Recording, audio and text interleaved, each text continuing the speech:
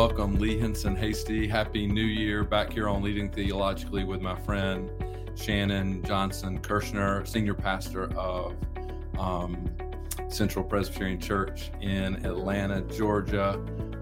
So glad to have you here, Shannon. It looks like from your office at Central. Indeed. I am in my office with all of my children known as books. Right. They look like they're in order, but they also look like there's some like on sideways. So, I mean, like. Yeah, that's because I ran out of room. So I was just shoving them all up there. I still have 3 boxes of things I have yet to unpack in 6 months, but there's always time. Well, she's already hinting at our theme for today, intentional pastoral transitions. And this is one of the things, like dealing with the books and everything else. It's just the beginning. And friends, so glad you're here with us. I work with the Committee on Theological Education at the Presbyterian Foundation.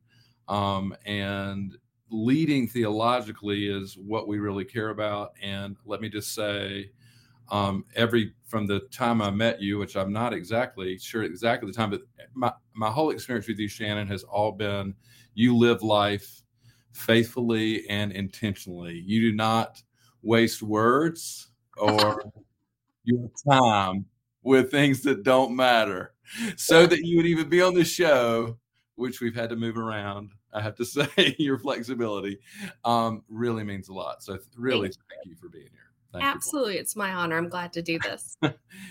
Friends, we usually start with a question about call and vocation, and the Howard Thurman question about what is making you come alive is what I'll ask you, because he said that's what the world needs, is people who are coming alive. And I wonder here in 2024, Shannon, what is making you come alive?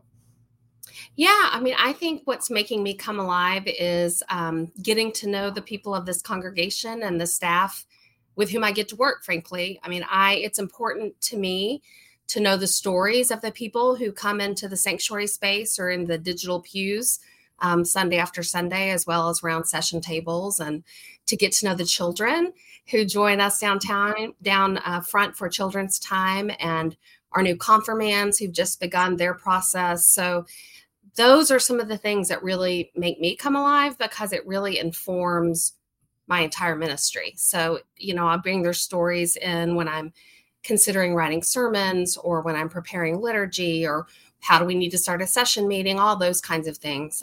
So it's really important for me to know the people with whom I'm serving alongside a ministry. And I think that that's definitely, since moving here to Atlanta, has been a primary focal point for me. And that sounds like, and for me, like a body of Christ kind of ecclesiology. Like you're getting to know who's closest to you in the body of Christ, to know where we're going together, that you're not, this is not a top-down sort of leadership. No. No, that is not my style. And it never has been. And so that kind of building of trust and really working on healthy collaboration and having some fun and playing together, all of that is really critical to the way I approach ministry, for sure. That's beautiful. And I know that trust and collaboration, you're a trusted partner. Other places I should have mentioned, I know one of the places we've gotten to know each other is through Next Church, and you played a key role in leadership there. I know you have served on, I think, multiple seminary boards currently. Just two. I've served on the board of Union Presbyterian Seminary in Richmond and Charlotte, and then I'm currently serving on the board of trustees for Princeton Theological Seminary. Well, thank you for that service. I always say that's the whole vow to serve the larger church. That's part of it. It's not just mid councils. There's some. No, and it's super fun though. You get to know. I'm glad to hear that. People. Right. Yeah, I have learned so much from my other trustees on both boards. Things they don't teach you in seminary, like endowment and gap accounting and all of those things. Thank goodness I had that experience at Union on that board before I moved up to Chicago, because all that stuff came in handy. I'm sure. And you had some fun of friends, right? Yes. Yeah. This is what I love about, I think, being Presbyterian too, and you're so smart. It's a sort of maybe one of our first principles we'll talk about in terms of intentional pastoral transitions is get to know the people you're working alongside, right? Yeah. Early on, and whether you're starting on a board or starting with a new session, and I love that you mentioned the children. I love that. Mm-hmm. What are you learning from the children there? I'm just curious. I always feel like that's where I learn the most. Yeah, well, I think I was really excited one Sunday. I kind of felt like maybe they were beginning to claim me as their pastor when a kid who had bumped his head at some point, I guess during Sunday school, came down front with his bag of ice and sat next to me so I could put the bag of ice on his head during the children's moment. I was like, yes. And then another child couldn't find her grandmother, and so she came to me to help her find her grandmother. I mean, that was one Sunday. I was like, oh. So that was really, I mean, I'm just so honored by that, by their trust and their claiming of me already. Right. So they're, they're quick to ask questions and quick to love, and quick to laugh. And so I like, and here this congregation is one that just embraces all of that. You don't have to, quote, be quiet in church. Baby and children noises are welcome. It's a great, quote, problem to have during worship service. Right. Oh, that's beautiful. So I'd hope to come to your installation. The Reverend Otis Moss III preached, and he introduced you as preacher, prophet, teacher, and consecrator of holy mischief. I'd forgotten all that. And he commented on your laugh, by the way, now remembering, like, and it's infectious. So you do bring, his sermon was Speak Life. You do seem to bring life to wherever you are, whatever room you're in, even if it's a Zoom room. It seems so important, and especially in starting a new call. But back us up. We're talking, how did we get here? So you're in a life-giving place. It's not easy. You're having to figure out where the books go, and even probably you're using, the GPS to get around town still, more than anything else. I mean, how did you get to this point? Because you've served so beautifully at Fourth Church Chicago before this. As well as I had these all. Oh yeah, Black Mountain, of course, small town, North Carolina, near the Holy Ground of Montreat, and Woodhaven and Woodlands Community, both in Texas, as your first and second calls. So how did you've had more than one pastoral transition. So what have you learned, and how do you get to this joyful place you seem to be at now? I mean, there are lots of things I could say. I would say one of the things I learned probably in between Texas and North Carolina was the absolute necessity to be your full self in every single interview, conversation, letter, email, whatever, with a pastoral nominating committee, to not try and be who you think they're looking for. I made some mistakes early on in interviewing where it was a larger church and I was trying to act like I knew what I was doing, and it was not authentic. And so I learned a lot through that, and was grateful for that hard experience, because I promised myself after that I would always be my full, strange, kind of quirky, loud laugh, honest self in all of the conversations I had since then. And I think that has borne fruit, and that I've always felt like the call was a call when I arrived, including Black Mountain, including Fourth Chicago for 9 years, and now including here at Central. So that's one of the things that should be obvious, but anyone who's interviewing, you always want to put your, quote, best foot forward, and you still do that. But you also never want to pretend to know something that you don't, or to be someone that you're not, because pretense and all of that doesn't last for very long once you land. Right. So that's been something that authenticity. And there are this show, a lot of folks have been reaching out to me. They're excited because there's a lot of change going on. I mean, I've talked about this quite a bit. I mean, we're in the neighborhood of 700 to 800 searches going on right now. It's crazy. I mean, all over the place, and PNCs are on the look, and there's only just about enough candidates or people seeking as there are positions. So all that, this is really important. And fit, I think what you're speaking to, like, is so very important. There's no time to waste to try to be somebody you're not. I mean, that's Right. and then that's probably goes for both sides, right? You know, Yeah. congregation should be the same way. Absolutely. And I would say get real about what brings you life in ministry. Mm-hmm. And so because that has shifted for me a little bit. I would say in between, before I went to Fourth, and then as I've come to Central, and that's like a 10 year time span. Right. But one of the things that I knew when I went to Fourth as the head of staff pastor was that I really needed to say to myself, do I really feel like administration can be ministry too? Because it's going to be and it was a huge part of what I did in Chicago. You have to have order and organization and be able to mobilize folks and take good care of the operations and the finances and, supervise a large staff. All of that takes a lot of time and energy. But if that doesn't happen, then you're not going to get healthy pastoral care. You're not going to have robust programming, embodied by other folks doing that work. So that was something that I was ready to say yes to at that point. And that was something that I spent a lot of time doing in those 9 years. So that's helpful. That's super helpful. I mean, I asked this question about what gives you life. I mean, at the beginning of my show, I appreciate you saying it, but it's sort of like a check-in with yourself. I heard in, Otis Moss's sermon, he also said, speak life to yourself. I mean, that's part to the church, to your family and others, but like to yourself. What are some other ways? How do you check in with yourself? I know for me, as an extrovert, I'm always in touch with a mentoring community, that's expansive. What are some ways to sort of check in with yourself about what's life-giving for you, do you think? Or maybe it depends, what's your energy like when you wake up? I mean, and also I also have a community of dear colleagues and friends, a preaching group called The Well that we've been meeting now, I think annually for 12 years.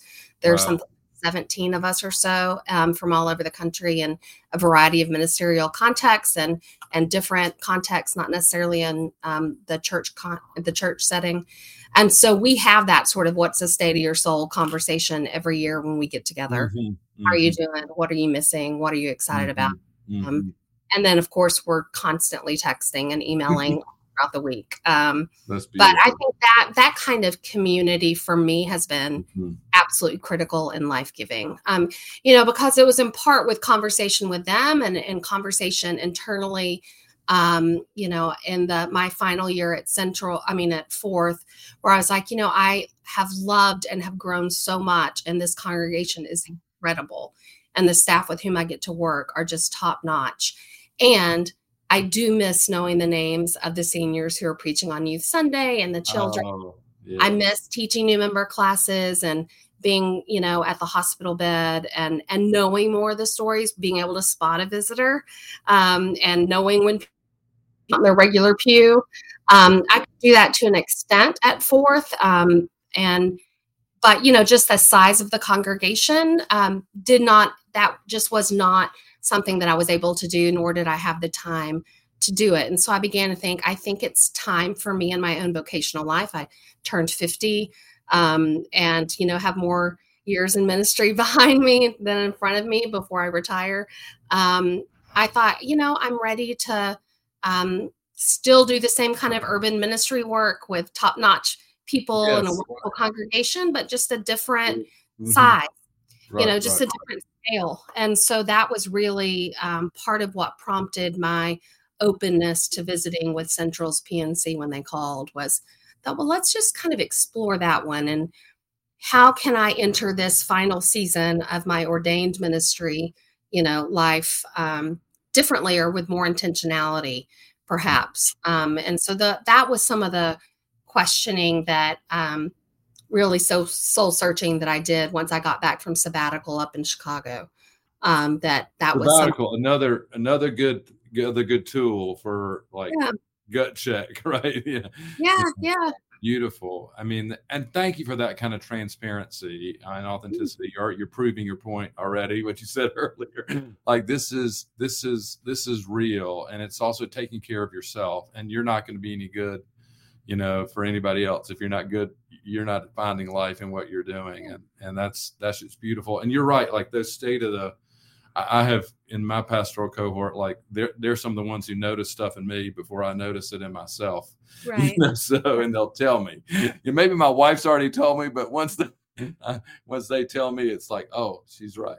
And I also had kind of come to this sense that I really am sort of a redevelopment pastor at heart, and I do think that was okay. What I did during my ministry up in Chicago, and I had this sense that the ground had been tilled with that congregation and staff and others, and with me for the next leader who would bring them into their next season of growth in all kinds of ways. And so it was time. So these are not some. This is sort of feels like pastoral cohort kind of conversations. It's one of those I can see the text like so. What does a timeline look like? What does the letter look like? Who are the people you speak with first? What are some things you learned in the transition? I mean, is this a sit down with a clerk of session? How does that all look? Or what, without, you don't have to tell exactly how it happened, but what are some guidance for some folks if they're in a similar spot? Yeah, I mean, I think it depends. The news sharing and leaving process was more extensive at Fourth than it's been previously. Like in my first congregation that I served as pastor in Irving at Woodhaven, I went to every member of the PNC's house and told them. Wow, that's beautiful. Well, yeah, but I could not do that up in Chicago. There were, like 36 elders and I can't even remember how many deacons, lots of deacons and trustees. So it really was bringing top leaders in first and letting staff know before even, and then visiting with session confidentially. But, I needed to let the communications team up there know so we could get everything ready. And then now with social media and internet and all of that, Facebook, it's just so different. So making sure that the news was kept on lockdown here in Atlanta, which it was, so that Fourth could hear from me directly rather than through the social media channel. That was really important. And thanks be to God, in part, also due to time change, that was able to happen. So, different times for, yeah. So the folks at Fourth were able to hear it from me, which I was really grateful for, because I deeply respect them and wanted to leave them as well as possible. And so that I was grateful for that. But yeah, just telling your key leaders and trying to do it with integrity. I think that's well, important. I want to welcome Jolie Stratton if there are others. Yeah. Jolie was actually a member of the church that I got to serve in Irving. Oh, okay. Now in Iowa. Yes. Nice. You've got fan club all around the country, I'm sure. Yeah. If there are others who are here, let us know, and let us know your questions, your comments you'd like to share, things you'd like to know more about, follow-ups. We would love to hear those. So after we posted your letter that went out to Fourth Church here for folks who haven't seen that, I think it was really well done. And also a link to Central Pres. And you could go and see our installation service and some other things there. What are some things that on the sort of the leaving side, the goodbyes and the hellos? What are some other goodbyes and hellos, and how did that? I'm sure some of that overlapped. It did, and in part because I got COVID my last month. Oh no! So we had to put off some of the goodbye and the leave taking for a while, and they were gracious about that. I think that we pastor people don't always do a great job of receiving gratitude and celebration, and so I think let folks show you that your ministry meant something to them, and you can you can reciprocate and let them know how much you learned from them and how grateful you are for who they've been in your life. I think let folks celebrate you well is important. And same with the hellos, just, again, just be yourself. And that sounds simplistic, but I think it can be also nerve-wracking to be that kind of vulnerable, but that's what, for me, I've noticed that's what's central. Get it? Central. Get central. I got it. Yes, it's central to who I am. You mentioned your pastoral cohort and leaders and staff you served alongside. I need to know, who is your Boudini? Do you have a Boudini? I don't. Do you know what I'm talking about? Kind of. This was so Otis Moss mentioned this. He mentioned about Muhammad Ali, and I live in Louisville in the Ali Center. So I'm like, I know that name. What is he talking? So Boudini is Drew Boudini Brown, who apparently was like the hype man for Ali. So when he literally in the fight, when he'd come to the corner, he'd remind him, "You're the greatest. You sting like a butterfly, float like a bee," kind of thing. And do you have Boudinis in your life? I do. Yeah. The Boudinis that were important during this transition to absolutely. This is because I'm sure it's a grief experience. I mean, no matter what, even if it's the right thing. No, it wasn't easy. You were being you, Shannon. You were doing Shannon, Were there people like that? Yeah, absolutely. Absolutely. And I will say that part of what I struggled with this transition itself was that it had been so celebrated for all of clergy womankind when I was 42 and went and followed in John Buchanan's footsteps. And so I had clergy sisters who are older and younger clergy sisters who were all celebratory. And part of what I really had to kind of just lay aside was, what does this communicate something about our ability as female clergy to be able to do this work if I'm leaving after 9 years? And it was the same people who celebrated my coming said, "Oh, that's beautiful." They're like, "This, you have to be yourself, and you're just showing there's also a different way. You can do things differently. You don't have to continue. You don't have to keep serving larger and larger churches to be effective in ministry. You can have done that for a season and then realize there's something next." And so they gave me the freedom to do that and to be able to lay that mantle down. Which was beautiful. Yeah. I have some friends, a number of friends. I'm happy to say you may be a part of this. There's a social media group of young Presbyterian clergy women, and I'm always wondering, what are they thinking? Because I feel like they're always thinking around the corner, and these are the people you want to know, the people are thinking around the corner, what's next that we're not seeing? What are we missing?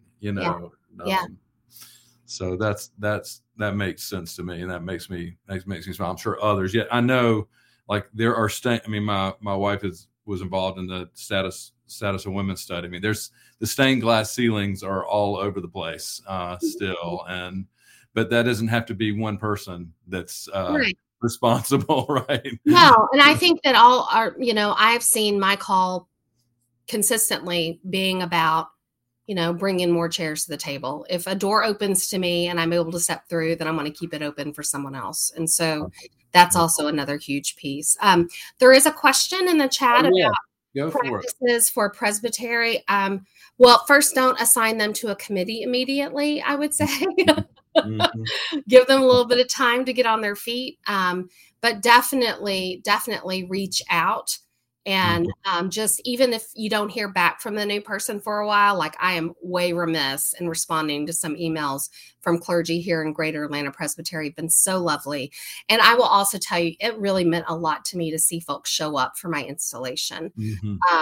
And that, you just feel like you're already a part of a community coming in, even if it's new. So I was very grateful for the people who came down on a Wednesday night. We did it on a Wednesday night to be able to be a part of the gathered folk for that. So that was really critical, just showing up. So John, those would be two simple things I would say. Don't assign a committee, send an email, reach out, just say we're cheering for you whenever you have a chance. I'd love to get to know you. And if possible, show up for the installation. That's important. That's like church, right? I mean, it is. Yeah. It is really important. Mary Elizabeth Pope Davis is saying she's thrilled to have you in Atlanta. Well, she's awesome. So she does a lot with our children and family ministry in particular in our anti-racism work. So it's good to have her. Friends, we have just a few more minutes here with Shannon, and I hope you're getting to know her and can be linked to Central Church. Go visit. There'd be something to come get to know her. Bring your children. I bet you'll get to know your name. But if there are other questions, comments, other things, that you thought about, I haven't asked about, Shannon, in terms of pastoral transitions or other things you'd like for folks to know about. Yeah, I would say, and this is not something I'm great at, but if you can be gentle with yourself, do that, because it takes time to let your body settle from one place to another. Grief sneaks up on you. You're nervous about being, proving your worth or whatever, maybe those are only things I deal with, but I'd say if you can be gentle with yourself, that'll be really important, because it's not just leaving a job. You invest so much of yourself in the community, and they invest so much in you, that it's a hard thing to say goodbye and hello all at the same time. A colleague of yours, I think you may know from Charlotte, John Cleghorn, who's been a guest on the show, wants to know a little bit more about Central's location, and as well as opportunities for more intersectional congregational work, which I think is something John has worked on and written about, race, class, sexuality, and more. And Central is a place, I'm sure, that these things come together right there. The little bit I know, right across from the State House. We're literally across from the state capitol here in Atlanta. Capitol, yeah, okay. One of the things, so we do have our outreach and advocacy center, which is a very important part of our ministry here. We also have Our House. We are a host for Our House, which is a daycare program for families who are experiencing unstable housing or homelessness, and so they can drop off their kids here. We just are the host. It's a separate nonprofit that uses this space, but very much a partner. Those are just a couple of things. In terms of the opportunities for this place are huge. I mean, it's just, this place has such good bones and an energy and a joy and an enthusiasm. And I would say an intentional openness for folk to find their place in the life of this congregation and to contribute. One of the ways that, we are diverse, more diverse than you might think. One of the ways that this church has always been out front, at least in the recent history, has been on issues of human sexuality and welcoming all of God's people for who they are. So that's massive. We have a long ways to go in terms of this being a more diverse group politically, racially, socioeconomically. All of that continues to be something we need to grow into, but the will is there. The energy is there. And so we're just going to see what God can do with us as we keep moving forward.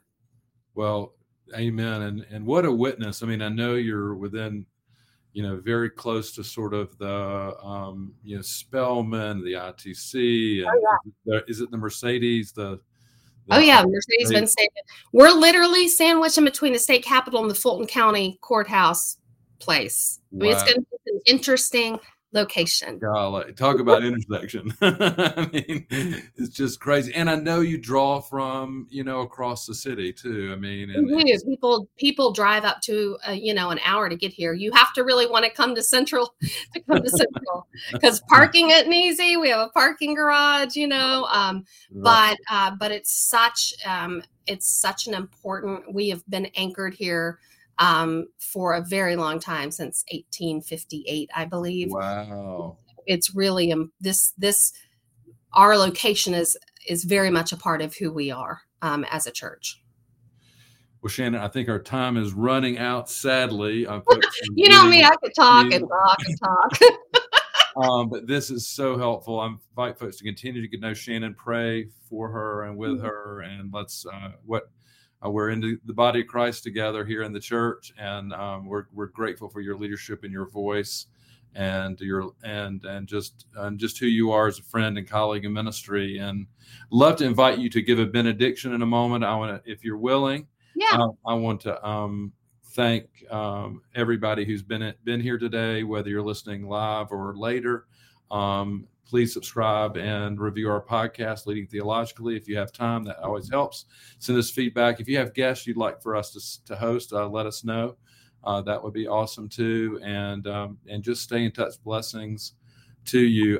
I heard that, I'm not sure what benediction you will give, but I heard you're a PK, you're a pastor's kid. I am. And I think that maybe you often give a benediction your father. Yeah, I give the same one. Okay, so are we looking forward to it's not original to us. It's, right there in the Book of Common Worship and New Testament, but we will go with it.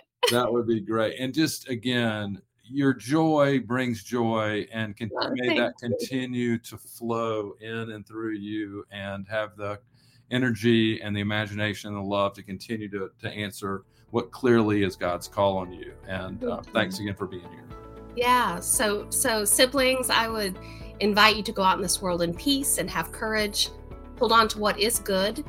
Return no person evil for evil. Strengthen the faint-hearted. Support the weak. Help the suffering. Honor all people. And love and serve the Lord, rejoicing in the fellowship of the Holy Spirit. Amen. Amen. Amen. And peace, everyone. Stay safe. Thanks, y'all. See you soon.